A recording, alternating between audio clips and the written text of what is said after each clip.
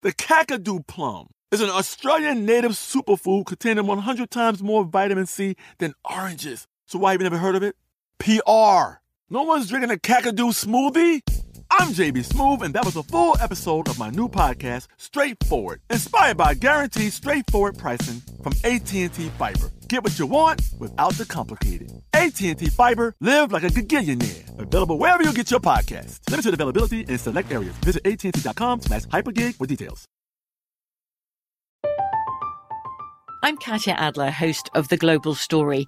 Over the last 25 years, I've covered conflicts in the Middle East, political and economic crises in Europe, drug cartels in Mexico. Now I'm covering the stories behind the news all over the world in conversation with those who break it. Join me Monday to Friday to find out what's happening, why, and what it all means. Follow The Global Story from the BBC wherever you listen to podcasts. Looking to step up your Mother's Day flowers? The Home Depot has an idea. Let Mom's green thumb do some digging with colorful flowers, pots, and premium soils to bring out the most in her patios, walkways, and gardens. Right now, get Vigoro potting soil, just $8.97 for strong, healthy, vibrant plants indoors and outside. Shop our wide selection online and pick up your order in-store and give Mom the gift of a beautiful garden. Get Vigoro potting soil, just $8.97 at the Home Depot. How doers get more done. This Day in History class is a production of iHeartRadio.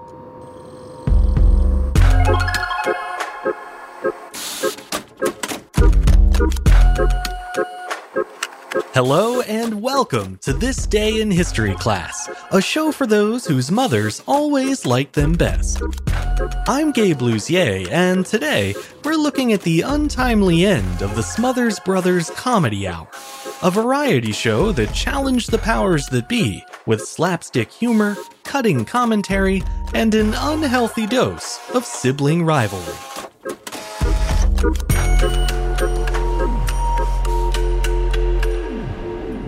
The day was April 3rd, 1969. CBS television canceled the Smothers Brothers Comedy Hour, a popular yet controversial variety show.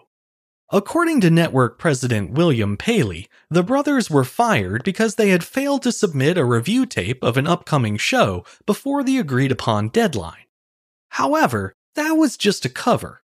The real reason was that the show had persistently featured anti-establishment humor, poking fun at the government, politics, religion, and just about everything else.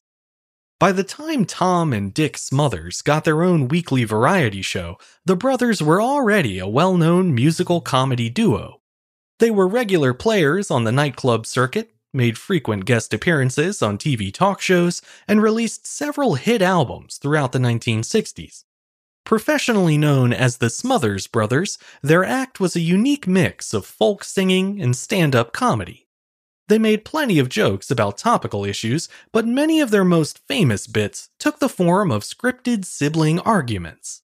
The best example probably comes from Mom Always Liked You Best, the Smothers' 8th comedy album, released in 1965.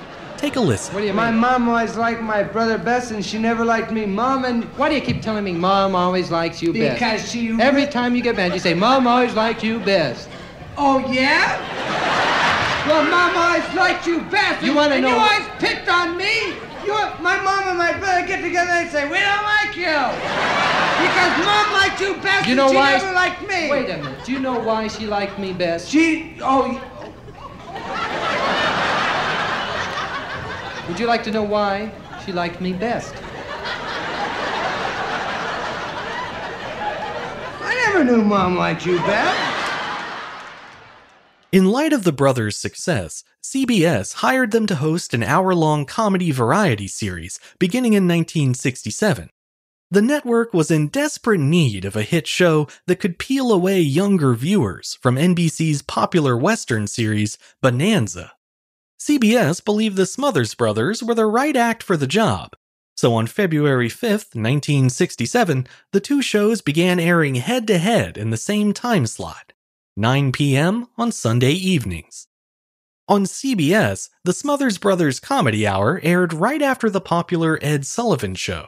In fact, Sullivan himself introduced the show's premiere, calling the young hosts, quote, typical American kids, average in every way. That was undoubtedly what CBS was hoping for. A pair of wholesome, clean-cut hosts to deliver some lighthearted comedy and family-friendly music. And to be fair, sometimes that was exactly what the Smothers gave them. However, over the course of 3 contentious seasons, they leaned more and more into biting satirical humor and political commentary, a whole lot more than CBS had bargained for. The show's format was similar to many variety shows of the era. Each episode began with the brothers doing a kind of monologue, a few jokes, maybe a parody song, and of course some of their trademark bickering. The rest of the show consisted of a mix of comedic sketches and live musical performances, some from the Smothers Brothers and others from celebrity guests. Some of the scripts and sketches were written and performed by the brothers themselves, but many were the work of a talented staff recruited from the Los Angeles comedy scene. Although they were mostly unknowns at the time, many of the show's writers and performers went on to become stars in their own rights, including Steve Martin, Rob Reiner, Pat Paulson, Lee French, and Lorenzo Music. The show's guest stars were an eclectic blend of old and new faces, featuring counterculture idols like George Harrison and The Doors, as well as legendary favorites like Mickey Rooney and Kate Smith. That multi-generational approach proved to be the right one. The Smothers Brothers Comedy Hour delivered the younger, hipper audience that CBS was after, and quite a few of their parents as well. The show even passed the ultimate test. By the end of its first season, it was routinely drawing more viewers than Bonanza. Riding high as the 12th most watched show in America, the Smothers Brothers and their writing staff grew increasingly bold in their second season. They started working key issues of the day into their sketches, including racism, drugs, the Vietnam War, and the ever-unpopular policies of Richard Nixon. CBS had promised the brothers full creative control, but once the scripts became more message-oriented, the network bosses and censors began to muscle in. They clashed with the brothers on numerous occasions, forcing rewrites or flat-out omissions of entire sketches. The censors flagged jokes for all kinds of reasons, for portraying the hippie drug culture in too positive a light, or for being irreverent toward organized religion. They also scrutinized every mention of the word sex, eventually banning the phrase sex education and cutting even the mildest of gags, like joking that someone was a known heterosexual. But the biggest source of conflict by far was the war in Vietnam. In the show's second and third seasons, the Smothers welcomed guests with openly anti-war messages, including folk singers Joan Baez and Pete Seeger. They were the subject of 2 of the show's most infamous cases of censorship. Seeger was first, having been invited to appear in the second season premiere to sing his anti-war song Waist Deep in the Big Muddy. If you've never heard it, the song is about a bull-headed World War II Army captain who forces his men to cross a muddy river only to be drowned after misjudging the water's depth. In the song's final verse, Seeger draws a not-so-subtle parallel between the story and the Vietnam policies of President Lyndon Johnson, and for that reason, CBS refused to let him perform it on the air. Thankfully, the censoring of Pete Seeger got so much attention in the press that the network ultimately relented and allowed the singer to perform the song on a later episode of the Comedy Hour. The full performance is now available online, but in the meantime, here's a taste. Well, the sergeant said, "Sir, are you sure this is the best way back to the base?" "Sergeant, go on, I've forded this river about a mile above this place. It'll be a little soggy, but just keep slogging, we'll soon be on dry ground." We were waist deep in the big muddy, the big fool said to push on. Well, I'm not going to point any moral, I'll leave that for yourself. Maybe you're still walking, you're still talking, you'd like to keep your health. But every time I read the paper, them old feelings come on. We're waist deep in the big muddy, the big fool says to push on.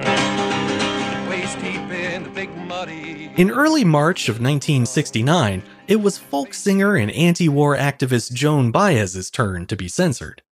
During her performance, she dedicated a song to her husband, who was about to go to prison for draft dodging. CBS claimed that made the material overtly political and therefore unsuitable for an entertainment-based variety show. The Smothers Brothers refused to cut the performance, so the network aired a rerun that night instead.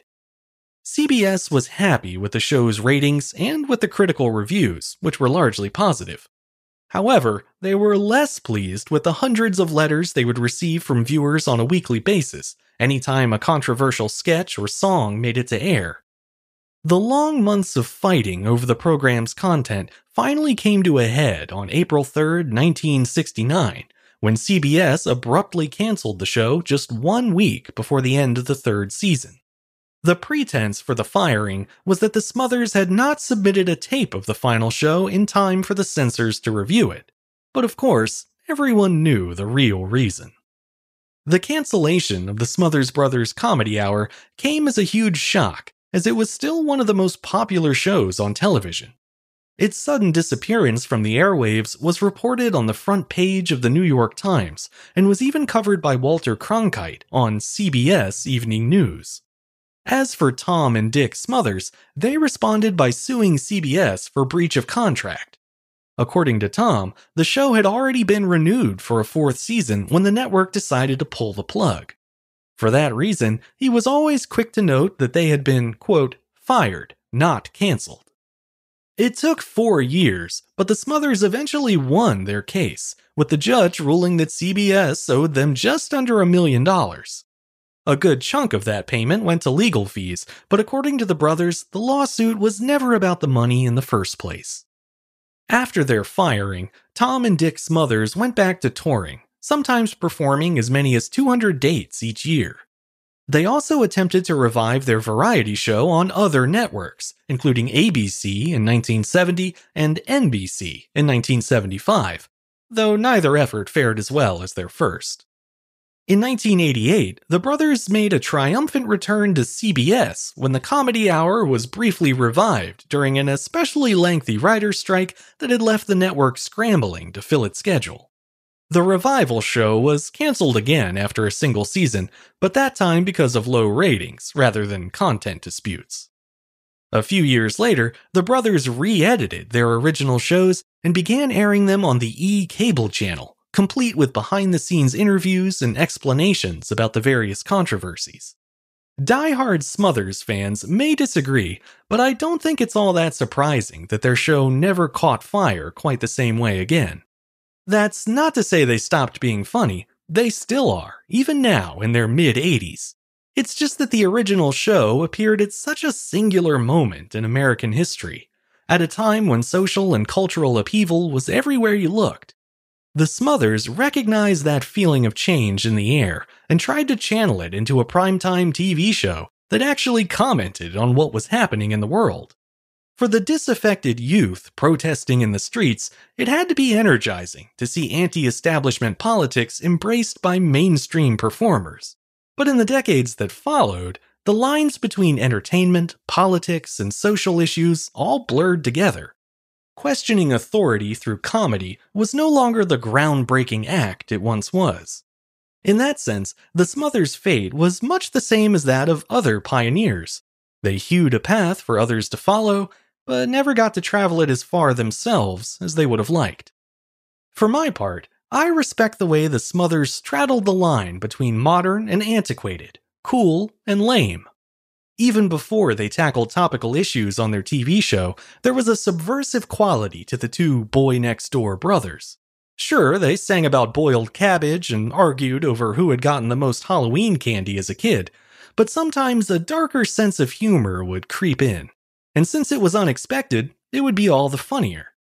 I think a good example of that interplay between light and darkness is their 1964 song Mediocre Fred. Like much of the Smothers Brothers' work, it's a reminder that the social order can sometimes be disrupted by those you'd least expect. Fred went to work from 8 to 5, and he punched a clock to show us alive. Went to church every Sunday morn. Sometimes he wondered why he was born.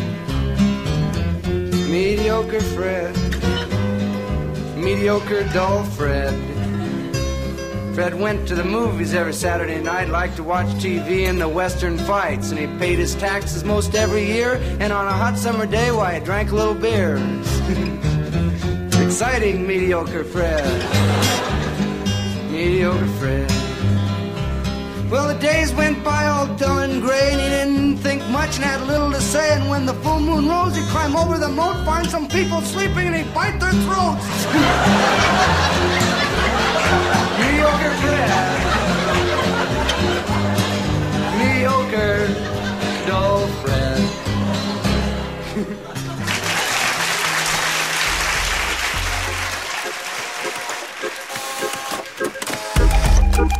I'm Gabe Luzier, and hopefully, you now know a little more about history today than you did yesterday. If you enjoyed today's show, consider following us on Twitter, Facebook, and Instagram. You can find us at TDIHC Show. Special thanks to Smothers Brothers superfan Catherine Pitta for suggesting today's episode. And if you have a topic that you'd like to see covered on the show, feel free to pass it along by writing to thisday@iheartmedia.com. Thanks to Chandler Mays for producing the show, and thanks to you for listening. I'll see you back here again tomorrow for another day in history class.